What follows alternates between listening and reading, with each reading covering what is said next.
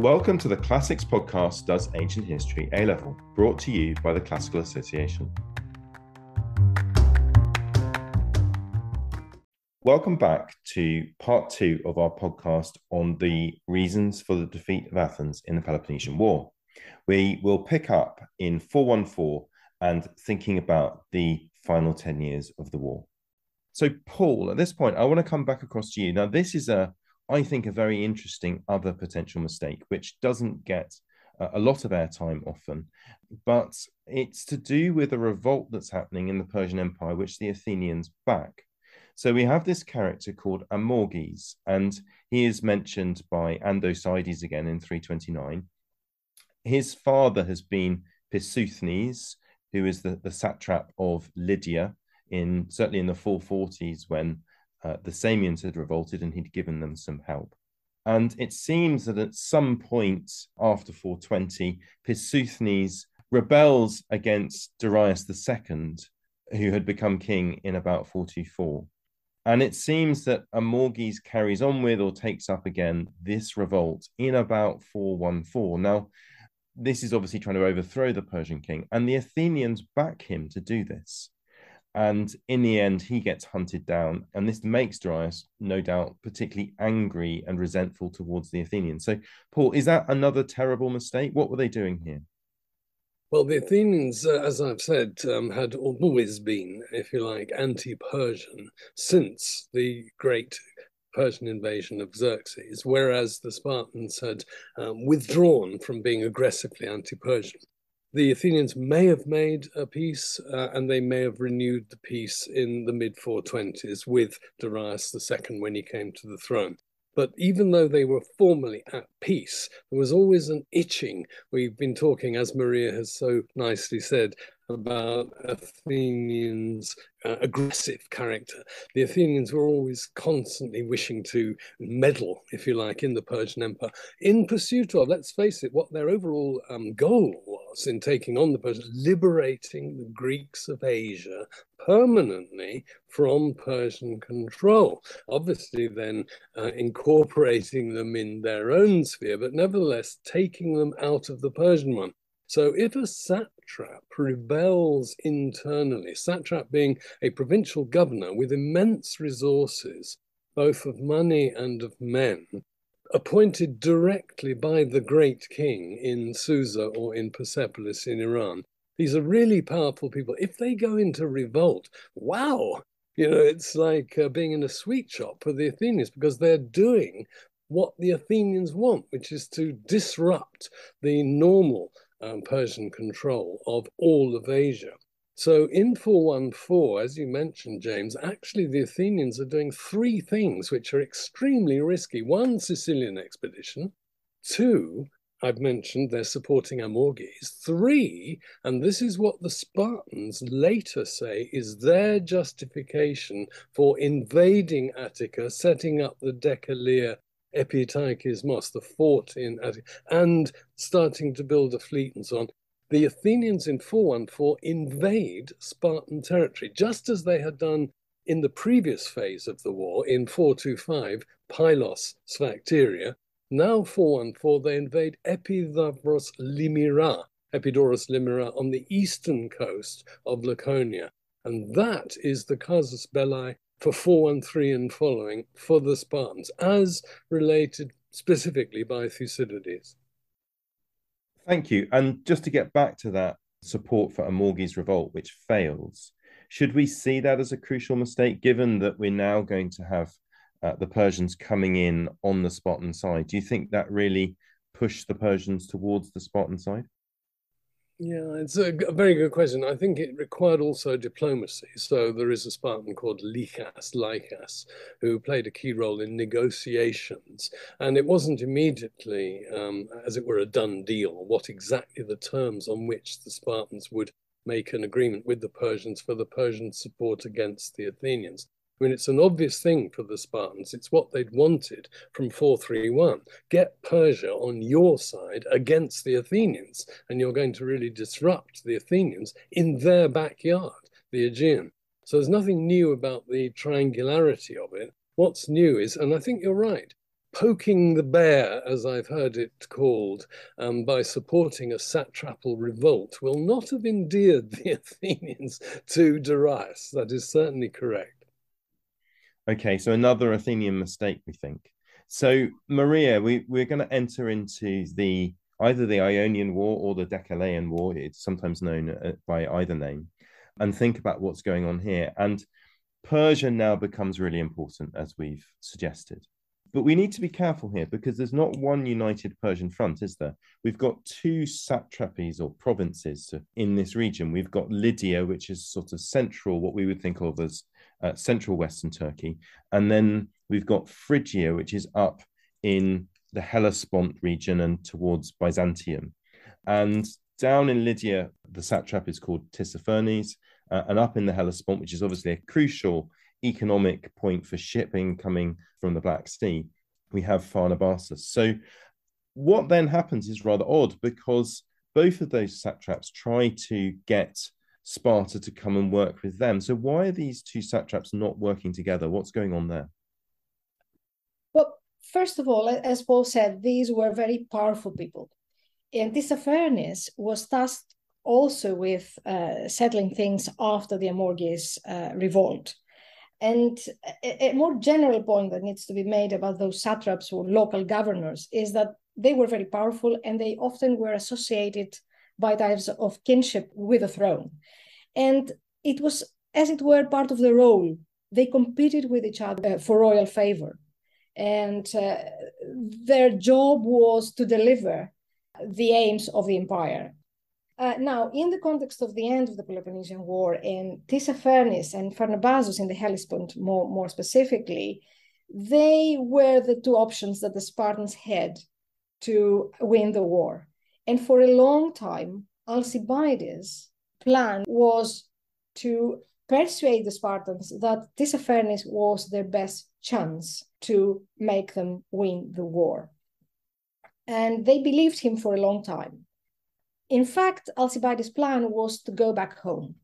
And in fact, we are told by Thucydides, what he really wanted is to allow the Athenians win the war after a prolonged period of attrition between Athens and Sparta. And what he was really saying to Tissaphernes, the satrap of the Ionia and Caria, this went together with the Lydian satrapy, what was really advising Tissaphernes was to play Athens and Sparta between each other, against each other, and wear them out.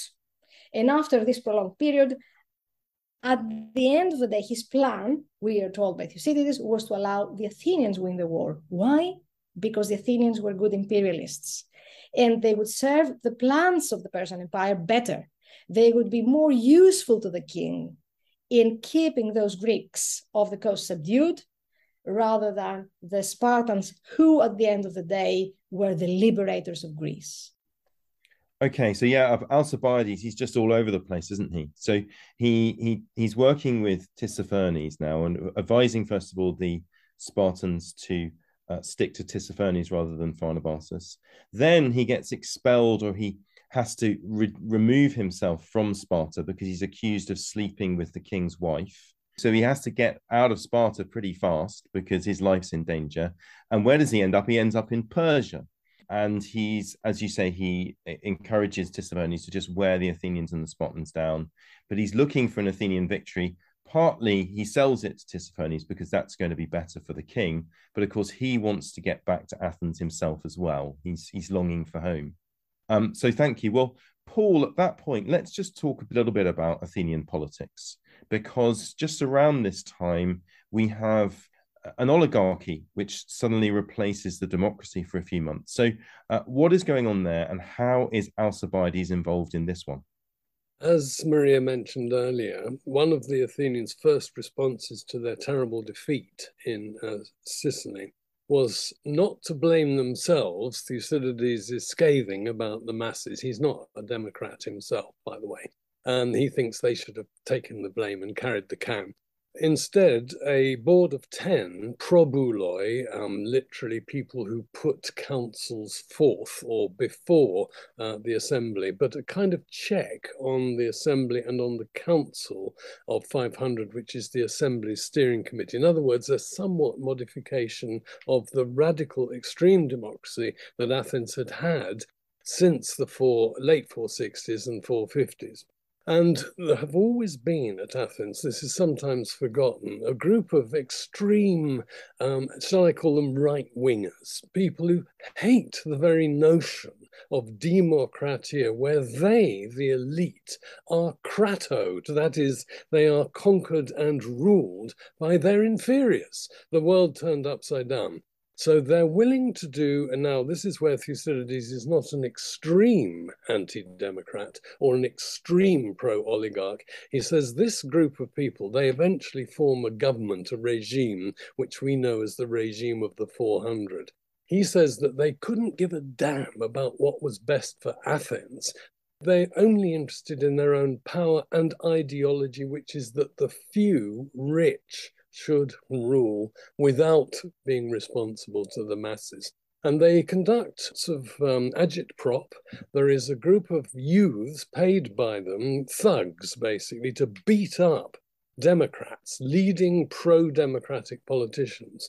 And this is not the first time, and it won't be the last, where domestic politics trumps Athens' strategic needs in a war. And that, I think, is what Thucydides is getting at, partly when he talks about the internal disputes leading to mistakes. And so the first form of oligarchy is extreme, and it's led by a man called Antiphon, who some of us think was actually Thucydides' teacher, his rhetoric teacher, his oratory teacher. But anyway, regardless of that, we know that he was an extreme oligarch. That regime, however, upsets even moderate oligarchs who think that's too far. We need to have a little bit of balance, a little bit more popular government, not totally oligarchic. So after 4 months, they are overthrown and succeeded by what's called a mixed regime. Thucydides says something terribly complimentary about it, something like the best form of government in my time. And he presumably means pragmatically, but he might mean theoretically. At any rate, they last only 8 months because Athens has such by now a long tradition of normal politics being democratic, that any form, even a moderate form of oligarchy, seems unnatural. And so after 8 months, in other words, a total of 1 year of oligarchy, where in 410, the Athenians regain their democracy. And this is very much relevant to Alcibiades. It's very much relevant to certain battles that are now going to be fought. And this is the last phase we're talking about of the Peloponnesian War as an entity, as a whole. Well, let's just come back to that, because I think that if we hadn't realized that Alcibiades will just do absolutely anything to feather his own nest, I think he starts off being a supporter of the 400 and of the oligarchs. And then when they exclude him, he basically flips and he goes and supports the democratic Athenian fleet on Samos and is part of the movement which gets the democracy restored. Is that correct? This is absolutely correct. And you've got to remember the Athenian fleet, let's say it's 60, 80, that's thousands of ordinary Athenian citizens who are permanently away from Athens. They can't directly, through their votes in the assembly or in any other way, counteract oligarchy back in Athens. And indeed, you're quite right, Alcibiades appeals to them, and the only basis on which he can appeal to them is, oh yeah, I'm just as good a Democrat as you. Now, Thucydides has, at an earlier point, made it clear that for Alcibiades, ideology took very much second place to pragmatics. What he was interested in was Alcibiades and promoting Alcibiades. So any way to get back, or any regime that will support what he wants to do for himself, he's going to put his weight behind that. You're quite right. And this is not yet how it happens, but eventually it is how it happens. It is the renewed, restored democracy that finally recalls Alcibiades.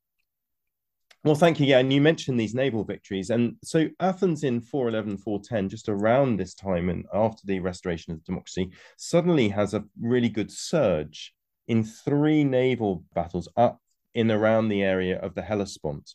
Cynosema, which is almost, I think, the last event recounted by Thucydides, where the Athenians have a naval victory. And Thucydides says this really gave the Athenians hope that they could win the war.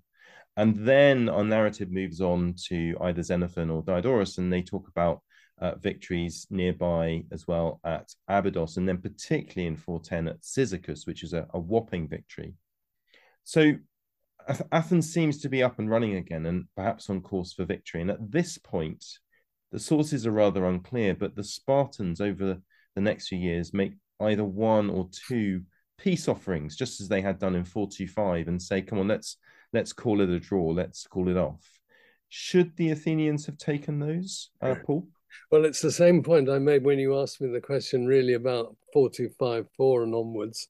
And the terms would be so tricky to work out that even when, as in 421, they did arrange treaty terms and not just peace, but also alliance, how long did they last? So in other words, I'm of the view that a peace without a decisive victory was not going to be a lasting peace. So in a way, the Athenians were doing, as Maria said earlier, quite surprisingly well, given the low ebb that they were at in 413, having lost so many men and ships in Sicily. They were doing amazingly well, but the best I think they could have hoped for was winning through again. And Sparta in 410 was not obviously very badly damaged. And therefore, you know, what sort of a peace would it be? What likelihood would there be of it lasting? Which side was going to, as it were, come out on top? What would stop them interfering in each other's sphere? It's not clear to me there was a form of words that would have satisfied all those criteria. Okay, thank you. So it sounds like we don't feel that that is a serious Athenian mistake. They were probably being realistic in carrying on the war. Well, let me move forward. When right at the end, the Athenians are starving, they're about to all die from starvation, rather than make peace, Cleophon says, whatever you do, do not make peace with the Spartans. They agree with him.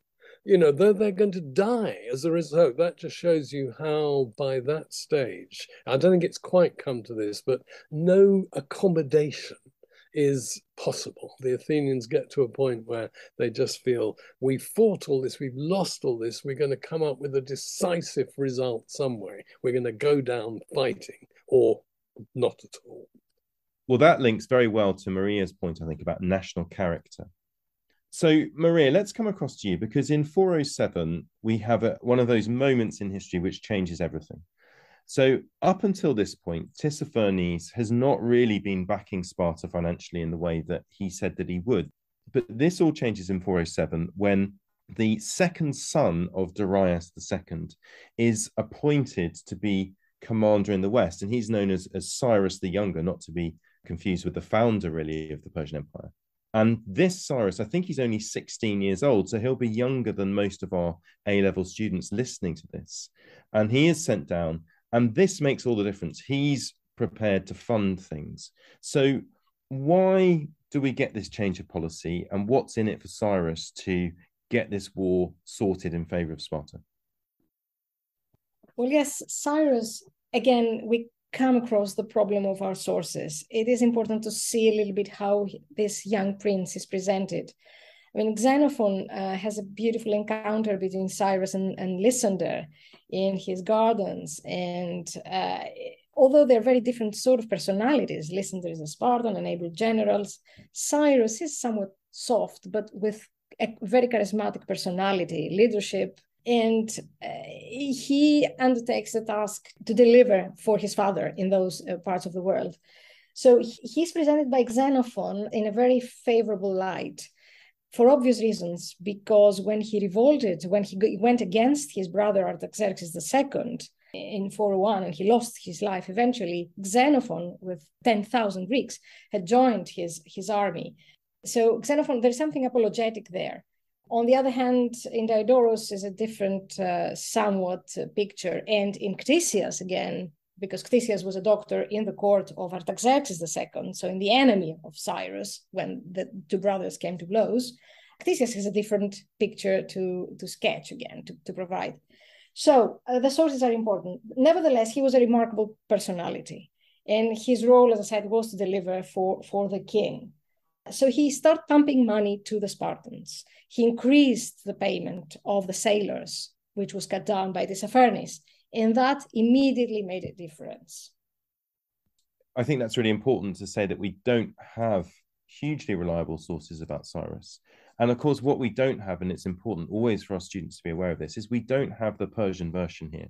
We don't have a Persian historian telling us what's in it for them and what's driving their policy. So we really, I guess, have to guess. But could it be that Cyrus has got an eye on the fact that he's got an older brother who's going to become king when his father dies, and he's not terribly happy about this? And so if he has a big success out in the West with this job, it strengthens his own position to possibly challenge his brother for the kingship. Is that what might be happening, do we think, Maria? Yes, definitely. His actions are related to his hegemonic ambitions. We should take that for granted. And Paul, you want to say something there? Yeah, if I could just pitch in Cherchez la femme, and Artaxerxes, as he becomes the second, and Cyrus were full brothers. The Persian monarchy operated a harem system, so a Persian king would have several wives, but his principal wife, that is Darasis, was Parysatis, who was the mother of both Artaxerxes II and Cyrus. And I believe those sources who see her as a major factor in persuading Darius, her husband, to send, very young, only 16, though remember Alexander the Great was 16 when he became regent of Macedon in the 4th century BC. So some individuals are capable of showing extreme promise at a very young age. What I think it signifies is Darius persuaded by Parysatis, or Darius making up his own mind.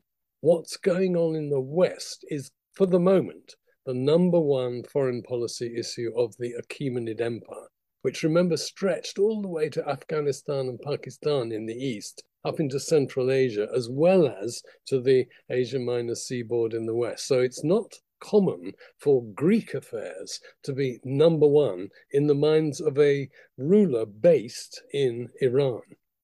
Okay, thank you. So we've talked about one individual there, the mother of Cyrus and Artaxerxes. We just want to think about the impact that individuals can have on history, because of course this is always a talking point for historians.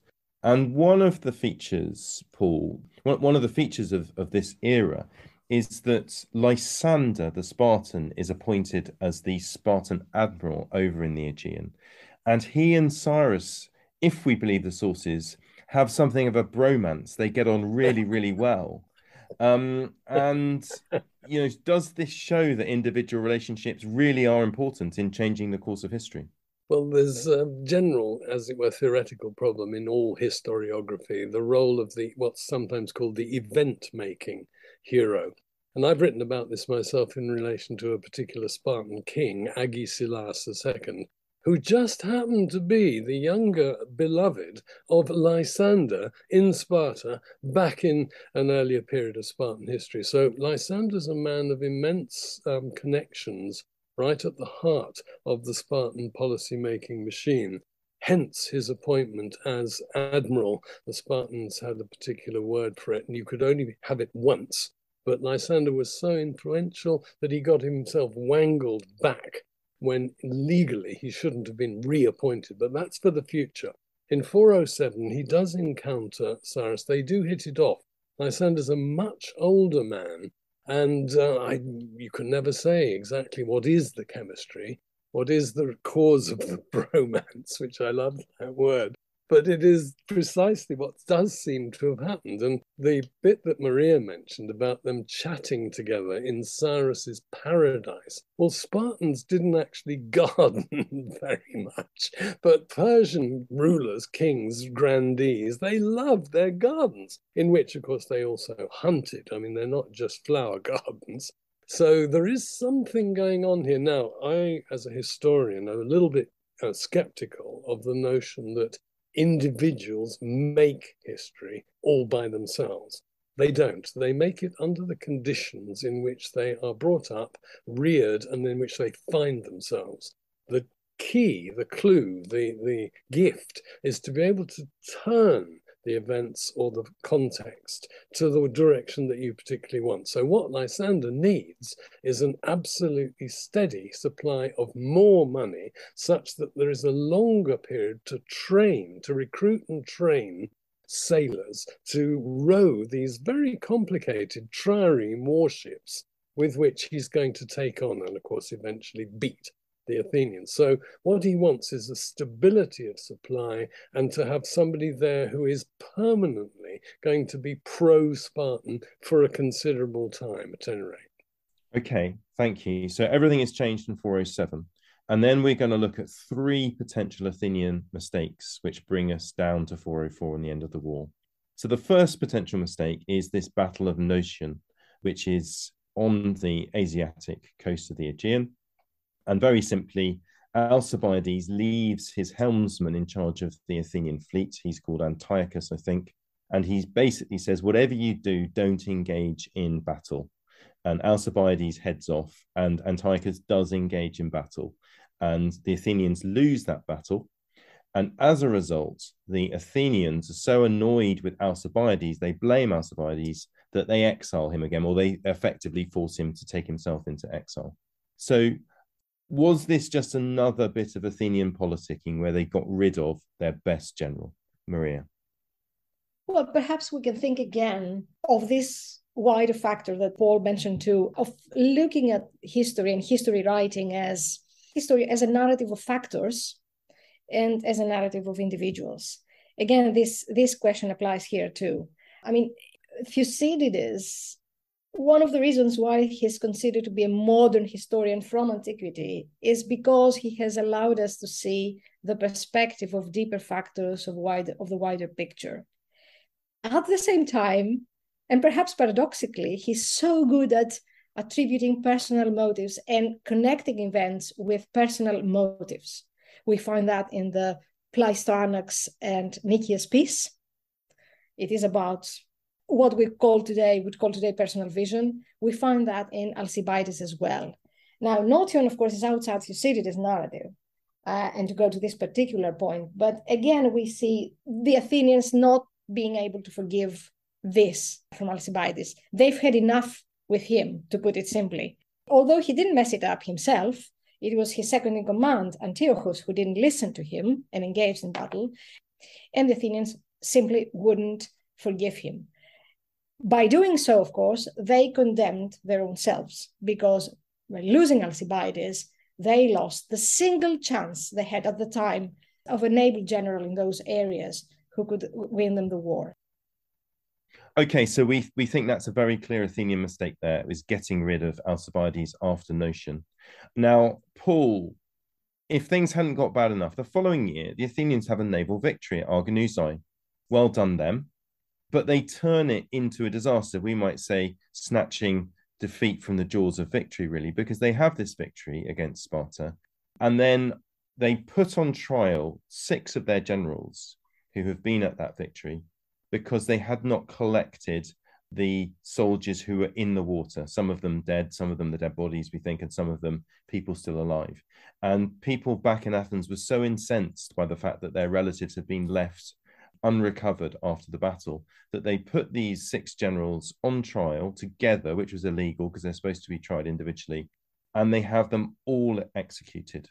So having got rid of Alcibiades, you now get rid of 6 other key military leaders.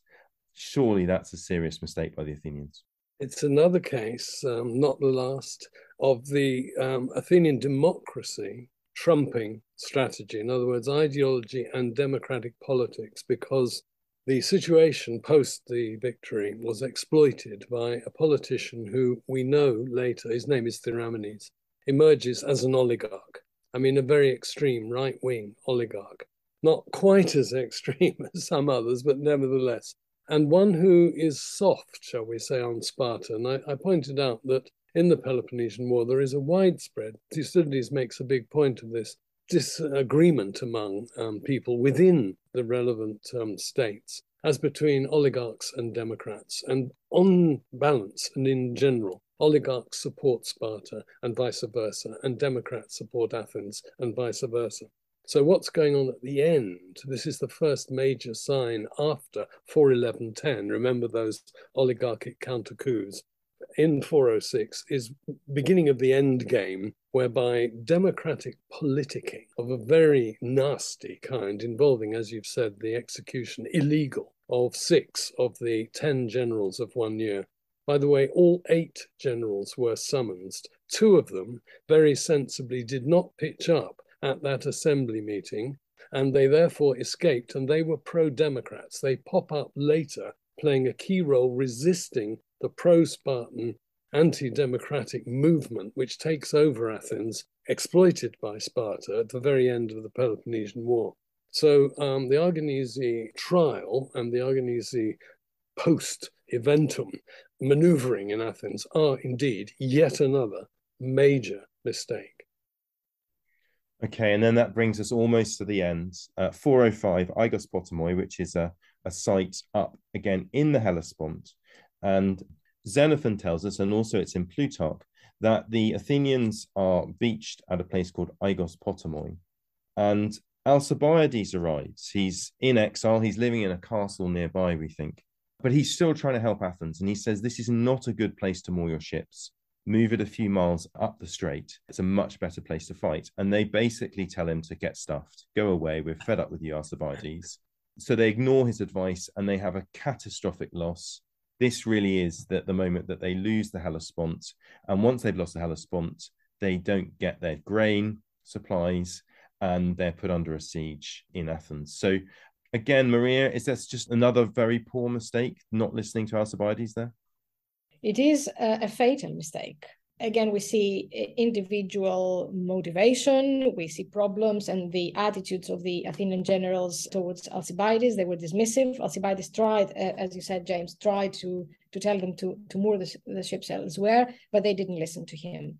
And that was fatal. And it should be said that battle didn't even take place. The ships were beached, because Lysander's stratagem was to allow them to relax, because he wouldn't attack them for 5 days. And on the 5th day, when he attacked, they were unprepared. And it is indicative that only Conon, the able Athenian general, survives. I mean, his own ship, 7 in his entourage, and the ship called Paralos, which is the Athenian ship on state missions, which eventually brought the sad news to Athens. So yes, Aigos Potamoi was a disgrace in the sense that Alcibiades wasn't listened to, and it was a defeat that could have very well been avoided. All they had to do is just fight. They didn't even fight. Okay, well, thank you. Well, we've looked at lots and lots of reasons that the Athenians made mistakes. Paul, I just wonder whether we're being a bit unkind to the Spartans and the Peloponnesians here. Can we identify really positive decisions that they made, or was it just a matter of them sitting in and waiting for Athens to make another mistake? If you believe Thucydides, the Spartans' pronounced objective at the very beginning of the war was to liberate those Greeks who were in what we call the Athenian Empire, who therefore were not free. In fact, as Thucydides later makes clear, they're not principally motivated by that noble objective, but they're principally concerned about their own security through their Peloponnesian League. And secondly, they're not concerned with the absolute liberation of any other Greek city, but with whether or not it was an oligarchy. They always supported oligarchy.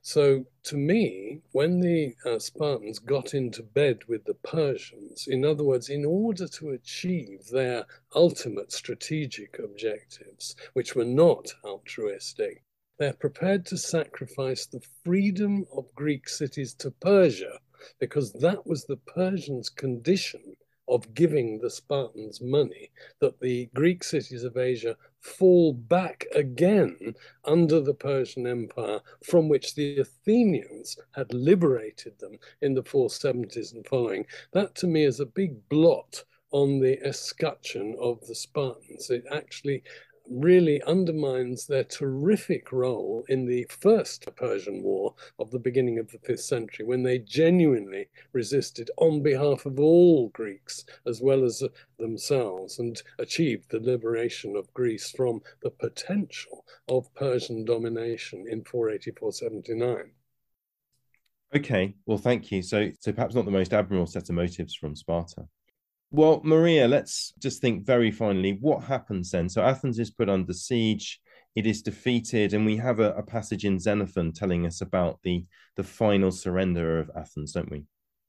Yes, well, to the credit of the Spartans, and despite the suggestions of Sparta's allies, they didn't destroy Athens because it was a city that had offered such a good service to the Greeks. And then again, we are meant to think of Athens' service in the Persian Wars and to Greek freedom. And as Paul mentioned previously, they resisted. Even at this low point, they were prepared to face starvation rather than capitulate. But eventually, they do give up the city and they make terms with the Spartans against, as I said, the view of the Spartan allies.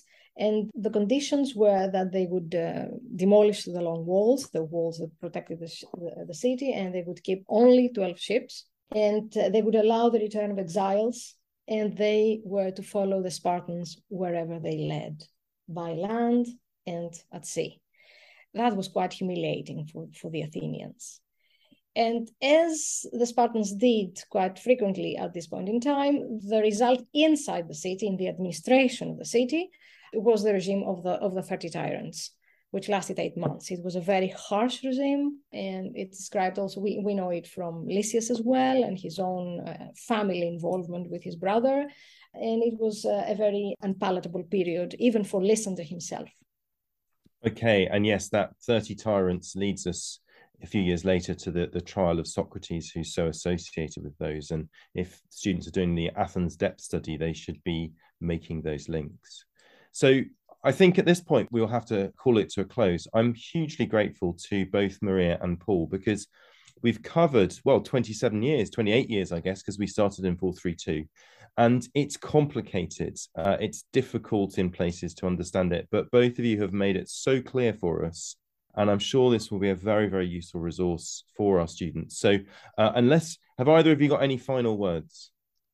Thank you for being a most genial host. It's a very, very difficult role you've had to play, and Maria and I are intensely grateful. Thank you. Thank you, Paul. Thank you very much, James, and thank you, Paul. Well, thank you both very much indeed. Make sure you follow the Classics podcast on Spotify so that you'll be the first to hear about each new episode. Please rate and review us on Apple Podcasts, and make sure you follow us on Instagram at The Classical Pod. For bonus materials, check out our website, classicalassociation.org/podcast.